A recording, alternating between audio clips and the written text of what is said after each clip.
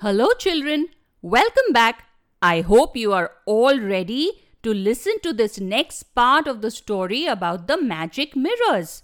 I hope you remember what had happened last time. Maya had gone to an amusement park with her parents but had wandered off when she saw pieces of shiny mirrors lying on the ground. When she picked up all the pieces, she was transported to a dark forest magically, and the mirror pieces joined together to show her a face in them. Let's find out what happens next. The 10 magical pieces of the golden and shiny mirrors joined together just like the pieces of a jigsaw puzzle and formed a smooth and large glowing mirror. A face appeared in them and Maya stared at it in fascination.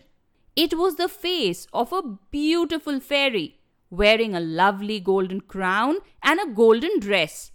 But her dress seemed smudged and torn, and the fairy's face was streaked with tears. The fairy looked directly into Maya's eyes and said, "Finally, you are here. I am so glad to see you.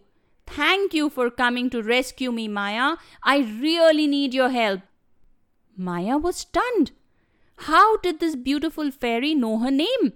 And what did she mean by rescuing her? How could Maya rescue anyone when she herself was lost and did not know what to do? The fairy must have realized what Maya was thinking because she gave a tiny smile and spoke again. "I know you must be confused, little girl, so let me explain. Listen to me very carefully because I don't have much time. I am the fairy of the mirrors and I can control mirrors to reach anywhere in the world. But I have been imprisoned in an enormous castle situated in the heart of this forest. This castle belongs to a powerful and mean giant who is always hungry. He wants to travel to the world of people and eat them all. The world where you come from, Maya, which has your parents and your friends and many other millions of people. And the only way of reaching that world is through the magic mirrors. I have been controlling the mirror gates and fighting the giant for a long time now. I have managed to keep the gates closed for very long, but now I have become weak. I need your help to defeat the giant." Maya was listening very carefully. She had a million questions going through her mind. "How can I help you, fairy of the mirrors? I'm just a little girl and I have never even seen a giant before," Maya asked the fairy. "Don't worry, Maya. The mirrors never lie. They have chosen you because you are special and because you are brave. Only the mirrors have the power to decide who can control them. And you are the one who has managed to find all the pieces and join them together and travel to my world. You are very special, Maya," the fairy told Maya with a smile.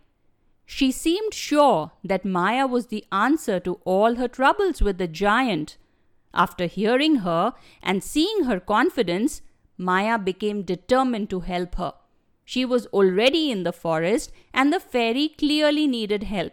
So little Maya made up her mind and smiled back at the fairy. "I will try my absolute best to help you, fairy of the mirrors. Tell me, how can I do that?"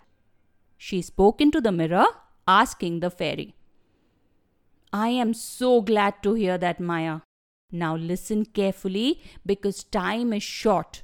You must travel to the meeting of the 3 streams and find the hidden magic potion. It is a dangerous place and you must use the mirrors to guide you. The giant cannot reach the magic potion, so you have to bring it to me so I can use it to defeat him. Once you find it, hurry back to me in the castle. The mirrors will know how to bring you to me. After that, I will do the rest. I can't leave the castle because I have to keep the gates closed and fight the giant. This is the only way of making sure that the giant doesn't reach your world." The fairy had given a long set of instructions to Maya, but the little girl was smart and resourceful. She remembered everything that the fairy had said, and she was determined to follow all the instructions and rescue her and help her defeat the giant. Suddenly, the fairy looked behind her in alarm.